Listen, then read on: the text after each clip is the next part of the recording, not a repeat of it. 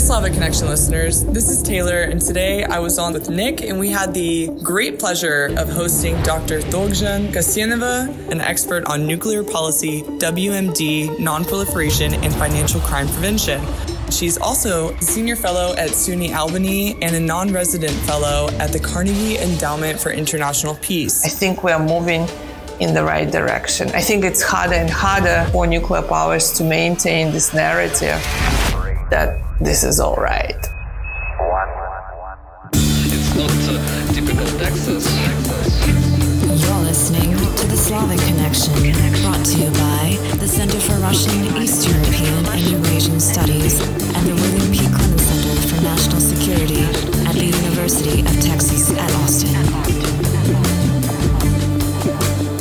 Dr. Kasianova, it's wonderful to have you here. I guess to start off, I'm really interested, before maybe we get into the context, to talk about what right now is the kind of living legacy of nuclear testing and the irresponsible way that the Soviet Union performed nuclear testing in Kazakhstan, because I know that the impacts are felt very deeply. And how is that a lived experience today for Kazakhs? Thank you very much for this question. I'm actually just fresh from New York City, where today the second conference of the Treaty on the Prohibition of Nuclear Weapons took place, and it was a powerful experience of hearing testimonies from the victims and survivors of nuclear tests from different communities, not only from Kazakhstan. And I'm really glad that representatives of Kazakhstan were there. The fact that I'm saying that they were there means that we are now looking at the fourth and fifth generation of victims. Even though the last Soviet nuclear test took place in Kazakhstan decades ago, this is very much a continuing legacy. I'm not a medical doctor, so I'll just refer to some studies that show it's already proven that the second and the third generation of those exposed to ionizing radiation have higher mortality rates, higher cancer rates. But I want to add some of my personal observations. So I go regularly to the rural areas and villages next to the former Soviet nuclear testing site in Semipalatinsk. And there are two striking things I observe. Number one is that it's very difficult to meet somebody who's lived into very old age. People pass on quite early, both men and women. And the second tragic and horrendous experience of, if you ever go there, is that you meet small children who had nothing to do with the Soviet Union, with the Soviet decision-making, who were not even born back then. But you meet children with visually, even visually, you see that they have very serious health issues. So if, for example, we might not be able to see if a person has cancer or not, which is still happening very regularly, and there are children that I've met who already went through cancer. But when I talk about visual representation of the continued legacy, I'm referring to children who might be missing some fingers, or I met a baby who was 6 months old at the time that I met him, and he had an extra finger on one of his hands. So it's, to that extent, it's still very much at the forefront of the lived experience of people who are there and who had nothing to do with the Soviet Union or the past, and they're still paying the price for the Soviet nuclear might. And maybe at some point we can get to the question of who is benefiting from the Soviet nuclear might now.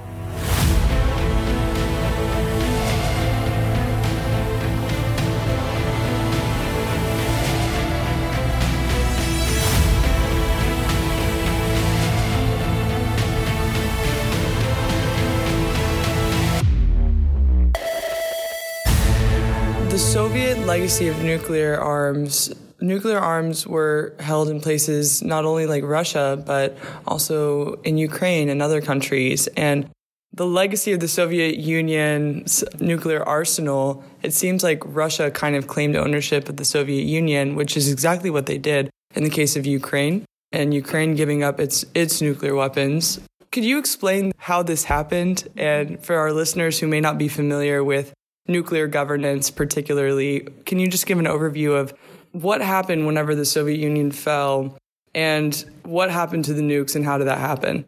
So I'll just start by saying that Russia was very selective in what ownership it claimed from the Soviet Union. So while it very eagerly somehow inherited the seat on the UN Security Council, it removed itself from the responsibility for some of the Soviet atrocities that happened in the republics. So yes, claiming ownership on things that it likes to have, like the permanent member seat, but completely not acknowledging its role in, for example, what happened in Kazakhstan with nuclear tests, right? So the narrative would be it's the Soviet Union. But, when we look at the heart of the facts and who is currently benefiting from Soviet nuclear weapons that were produced and tested at the expense of many people in the former Soviet Union, but very much so people of Kazakhstan, who is using these weapons now for nuclear blackmail, for imposing certain limitations, for example, on Ukraine's partners, right? The speed of the military assistance, for example, and the constant anxiety, based on a fact that, it's prudent to be worried about not triggering a nuclear war. So yes, the claiming ownership is very selective in Russia's case. What happened at the time of the Soviet collapse? In 1991, in addition to Russia, Soviet nuclear weapons, strategic nuclear weapons, were located in Belarus, Kazakhstan, and Ukraine. Their legal status was unclear, and I know some of you have background in law and you would understand. So while according to some of the agreements, Soviet Union divorce agreement, right? That whatever property was on the land of each republic belonged to the republic. But of course, nuclear weapons were in the category of their own. So I think it would be correct to say that they were Soviet, but they were definitely not Russian. They were controlled, of course, by Moscow. In Kazakhstan, for example, ethnic Kazakhs never had access to command control. Local government didn't have physical control. It couldn't launch the weapons. It couldn't prevent them being launched. But when the Soviet Union collapsed, the Soviet nuclear weapons, and I'm taking the case of Kazakhstan, were located on the territory of now sovereign, independent Kazakhstan. Their legal status was unclear. When it became legally codified was only in March of 1994 when Russia and Kazakhstan signed an agreement that for the first time referred to these weapons as belonging to this Russian Federation temporarily located on the territory of Kazakhstan. Until then, it was unclear. And again, factually, I just want to remind that these were the weapons created with the resources of not Russia alone, and at a huge expense to the people of Kazakhstan.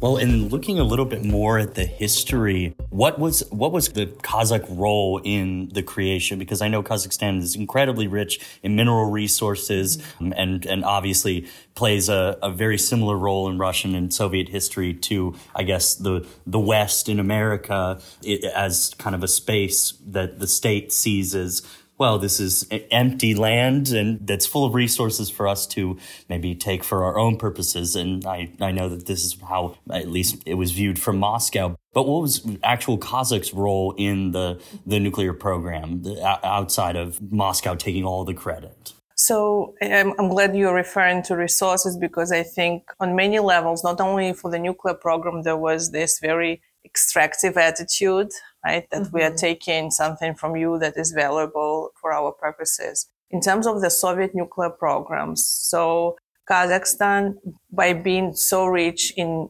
uranium, that was one of the clearly important roles because in order to produce a nuclear bomb, you have to have either highly enriched uranium or plutonium, So Kazakhstan had those resources. And so the Soviet military program started developing uranium in Kazakhstan, putting facilities to produce nuclear material in Kazakhstan. But that wasn't the only involuntary contribution. There were other facilities or with the nuclear testing site, right? It's Kazakhstan's land. It's the people of Kazakhstan who had to be moved away from certain areas. Some of the rayons or villages or settlements were disbanded in order to clear out land for the actual testing site. But it's important to note that in terms of the political control, unlike with Ukraine, because while Ukrainians were not Russians, and I think, they were never treated as maybe equal, but they were still Slavs. And so the difference between Ukraine and Kazakhstan was that Ukrainians did serve in the Soviet strategic forces. In case of Kazakhstan, Kazakh regular soldiers served at the polygon in these very menial jobs, right? In dangerous, low-level jobs that they had to do, the dangerous ones. But ethnic Kazakhs were not present in the actual administration or management or control, and that's an important distinction. And that fact becomes relevant then to all the decision making that was happening in Kazakhstan in terms of what to do with the Soviet nuclear weapons or whether to establish an indigenous nuclear program. That's very fascinating. And I've read multiple works about the internal racialized hierarchies of the Soviet Union. It's kind of this multicultural claim with this nebulous racial underbelly. With that in mind, you mentioned that in Kazakhstan, the locals and the ethnic Kazakhs didn't have the chance to be participatory in their own governance under the Soviet Union. So how did that complicate things whenever the Soviet Union collapsed and Kazakhs suddenly kind of re-inherited their own land and had to deal with these huge pressing questions like nuclear weapons and who's going to have them? So how did they fulfill that role of stepping into being able to finally take ownership and governance of their own nation? I think it was a fascinating moment in Kazakhstan's history. It was very empowering, and it was definitely a moment of reclaiming agency. And it started even before the Soviet Union officially collapsed. For me, that started in the 80s when we had Kazakh youth protesting against Moscow's rule, which was very cruelly suppressed. And then with the anti-nuclear movement that was, driven from ground up within Kazakhstan. And so this process of reclaiming agency started a little bit earlier.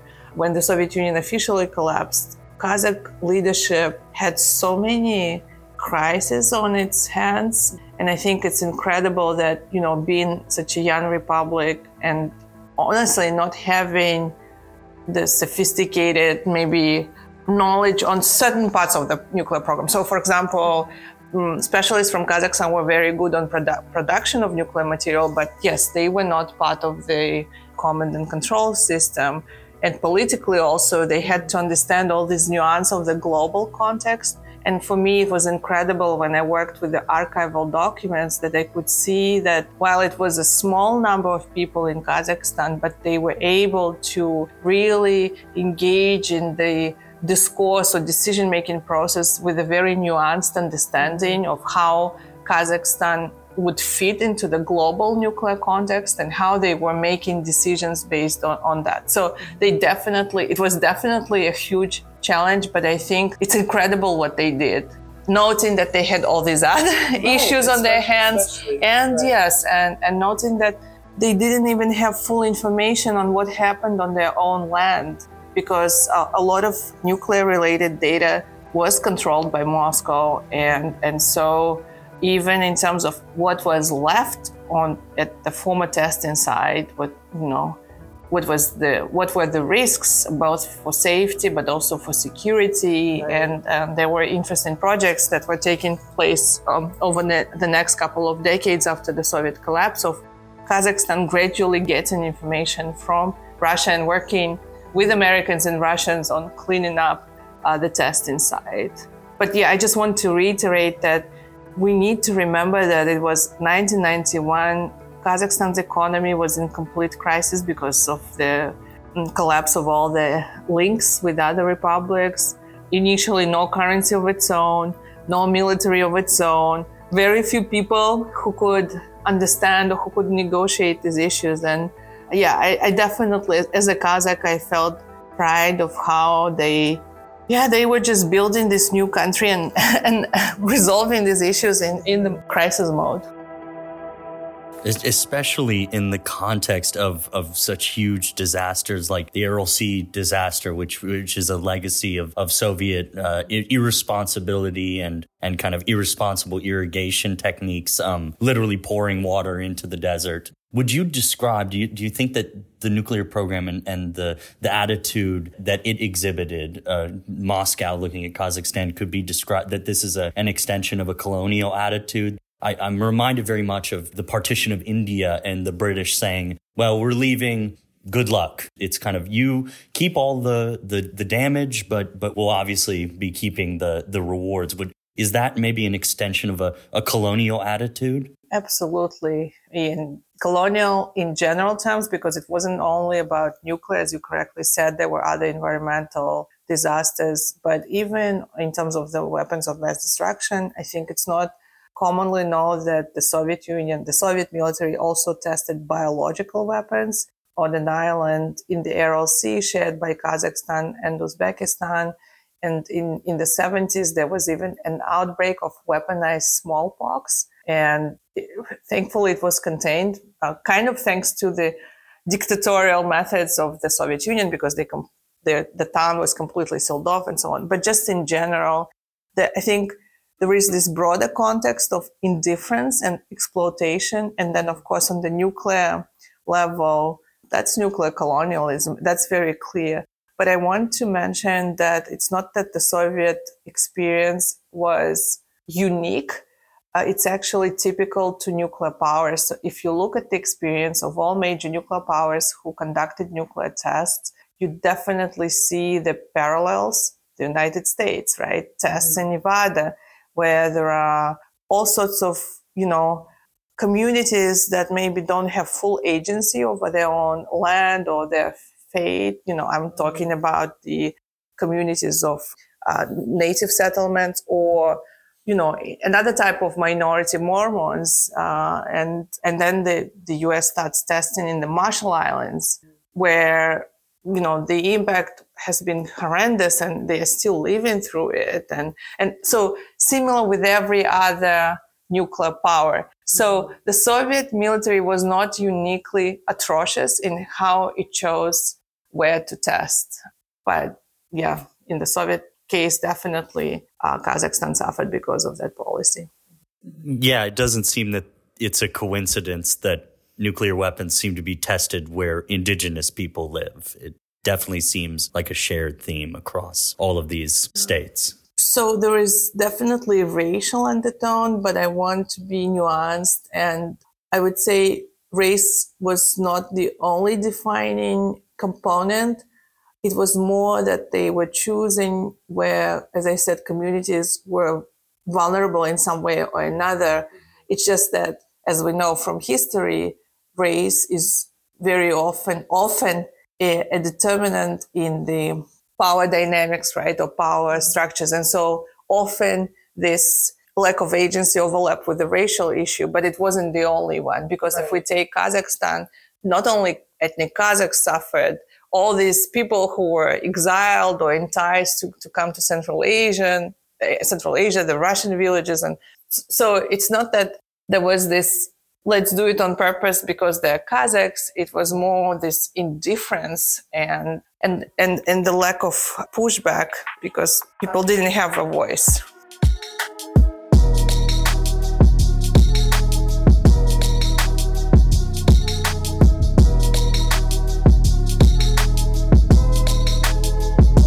So one of the biggest theories of nuclear powers stockpiling weapons is this idea of nuclear deterrence. I need to build up my armory so that way you don't attack me. But then that leads into a security dilemma because the bigger your armory is, the bigger the guy you're protecting yourself from wants to build his armory. So it gets into this arms race, and we saw that during the Cold War. What are your thoughts about this theory, and what are the roles of international institutions and bilateral treaties in trying to address this deterrence dilemma?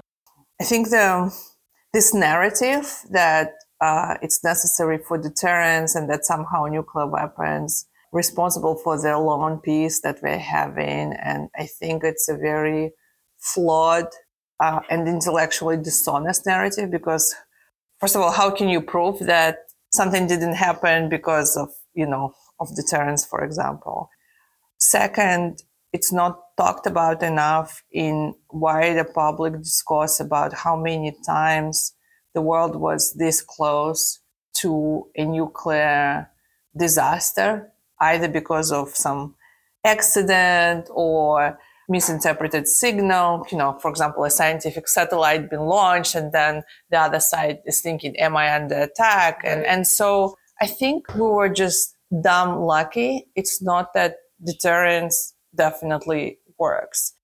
And then I think if for those who are promoting the narrative that it worked or it continues to work, that it's such a disrespect to all the thousands of people who literally died because of nuclear weapons programs. Mm-hmm. So how do you combine this, the narrative that, deterrence is wonderful and that's why we are kind of secure, and with the fact that actually, no, there has been this war and the people kind of going on.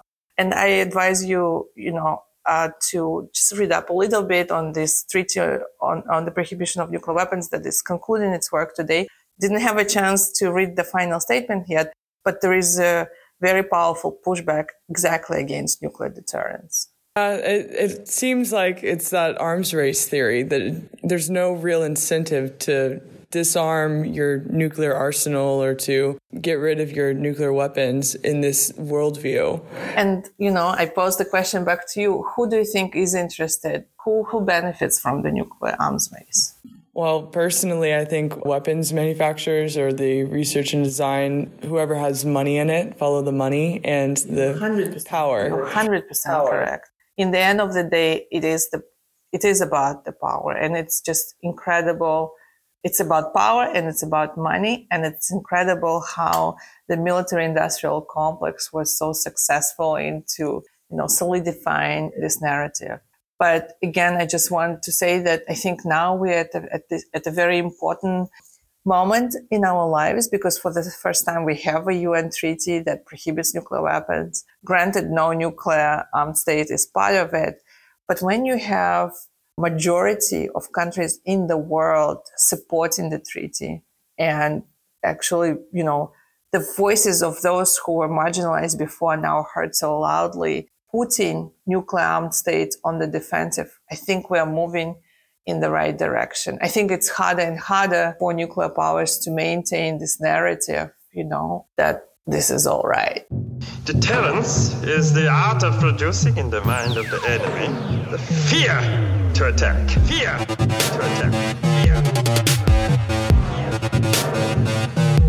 And would you agree maybe that deterrence is a way that states convince both themselves and their populations that this is worth it, that this is necessary, because we know states and groups and people in power utilize these narratives of this is for the good of us all, or this is necessary. I mean, I'm thinking back to collectivization and industrialization, where it's like, this is the path that we must take. And so therefore, any sacrifice is necessary. Do you think that that's a way that they convince themselves, using this term, that over time, these institutions, it gets ingrained where it's, well, this is what we've done. It's protected us. All of these narratives that when you actually look at them are maybe empty of meaning. Or at least exaggerated. For example, I don't want to minimize or to legitimize the security worries of, let's take the US, right? Some of the US partners that are under US nuclear umbrella, for example, or rely on deterrence under NATO, for example, under NATO nuclear umbrella. I don't want to dismiss the fact that some countries feel very insecure and that it makes them feel better that there is a partner, right, that could provide this additional layer of security because they are a nuclear power and they're on your side. But fundamentally, I think that if the most powerful countries, and let's take the United States with the most powerful conventional army, says it doesn't feel secure without having nuclear weapons, what kind of message is it sending to everybody else?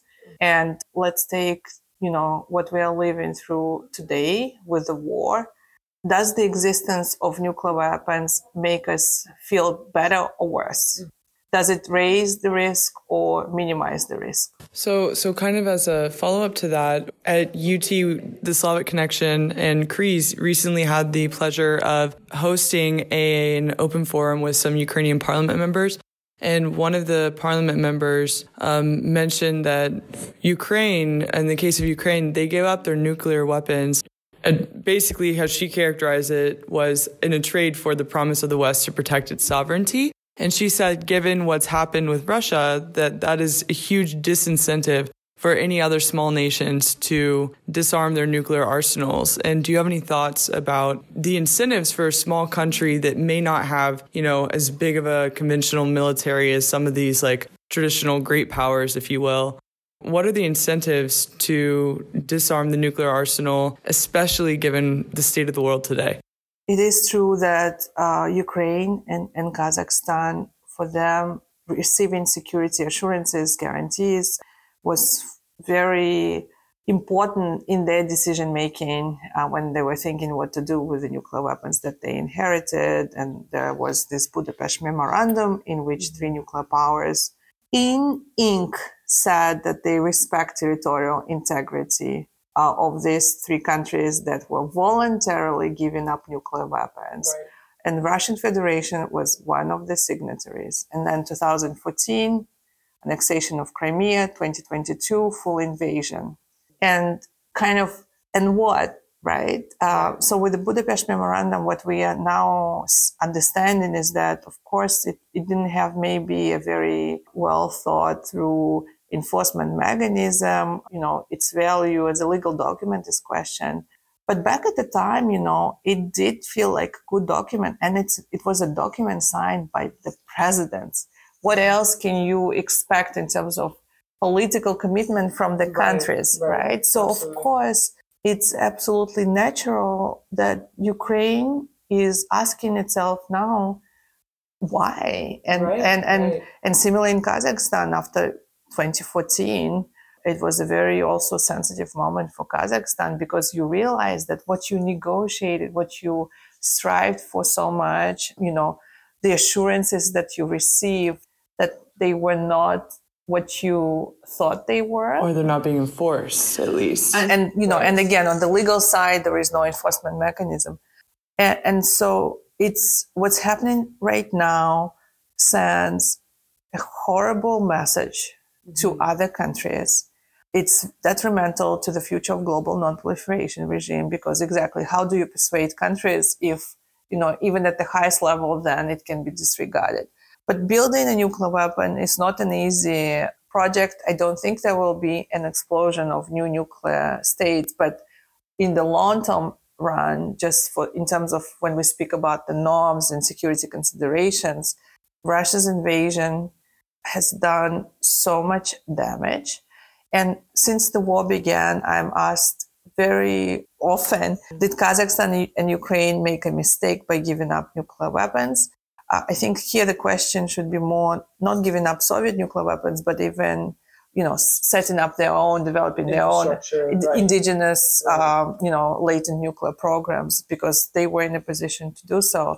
But see, even the question, did Kazakhstan and Ukraine make a mistake? The question should be, how did we end up in a situation that Russia is doing this and we cannot control it fully, right? The light should be on Russia and its actions, not on Ukraine and Kazakhstan that actually I still believe they made the right choice for themselves, but also for the sake of the global international order. 20 countries have atomic bombs now. What's the use of stopping just this one? But back at the war room, They believe you can win a nuclear war, but there can be acceptable losses. Are you developing nuclear weapons? Regrettably, yes. But it is, a sacrifice required for the future of the human race.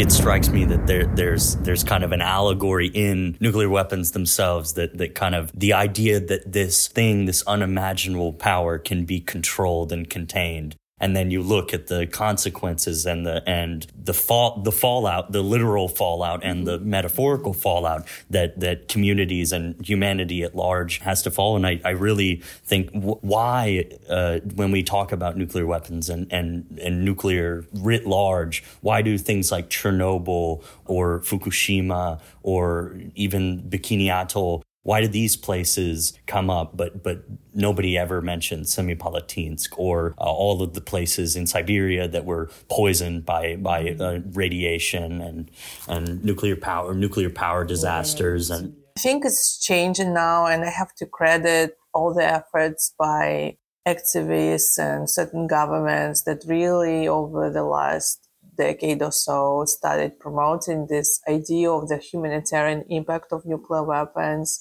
And as I mentioned, with the new treaty on the prohibition of nuclear weapons, that these voices that were not taken into consideration at all earlier are now at the forefront of this discourse. And I think that's where we need to move. We need to bring the stories. We need to bring these real people, the humans behind the impact of nuclear programs, so that those diplomats and military planners, those who are sitting in Washington, D.C. or in Paris or Moscow, do not have the luxury of talking about nuclear deterrence or nuclear weapons programs as though it's something abstract that has nothing to do with actual real people, because these people are paying the price. And I think it's completely dishonest to just talk about nuclear weapons programs as though it's something abstract.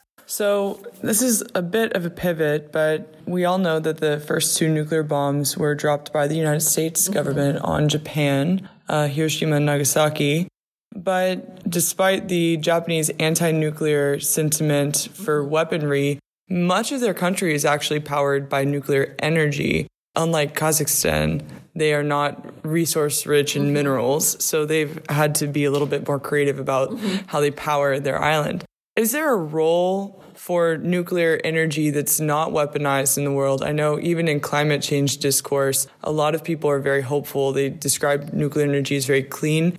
What are your thoughts about nuclear energy writ large? And do you think it's possible to have a de-weaponized nuclear world?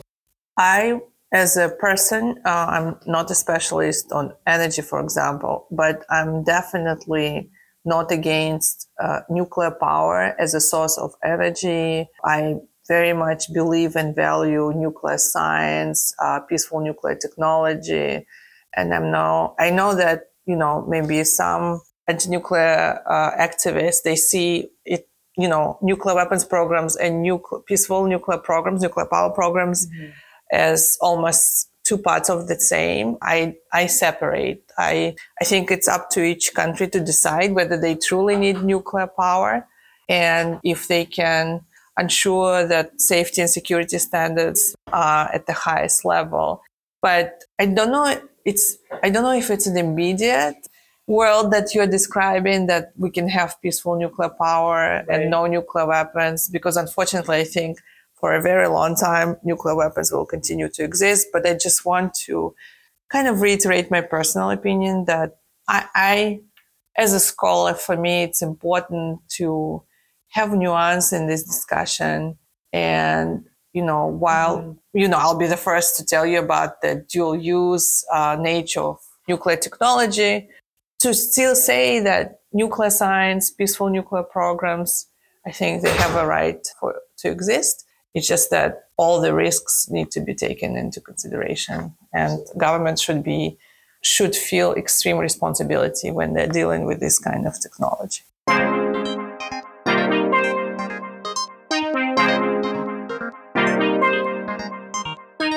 Well, Dr. Kasenova, I think that's a wonderful way to end, and thank you so much for being on the Slavic Connection. We really enjoyed having you. And do you have anything you'd like to share, any plugs that you want to give out to our audience? If your audience wants to know more about Kazakhstan's path in the nuclear field, may I mention my book, Atomic Step, How Kazakhstan Gave Up the Bomb. And on Ukraine, I highly recommend a recent book by Mariana Bujerin. It's called Inheriting the Bomb, and it's a comprehensive, wonderful account of Ukraine's path on giving up nuclear weapons. Absolutely. Thank you so much. Thank you. The Slavic Connection is part of the Texas Podcast Network, the conversations changing the world. Brought to you by the University of Texas at Austin. The opinions expressed in this program represent the views of the hosts and the guests and not of the University of Texas at Austin. For more information, please visit us online at slavxradio.com. Thank you. The Center for Russian, East European, and Eurasian Studies condemns the Russian Federation's military invasion of Ukraine. We stand in support of the people of Ukraine who are fighting for their lives and sovereignty in the face of the unjustified invasion by Russian military forces.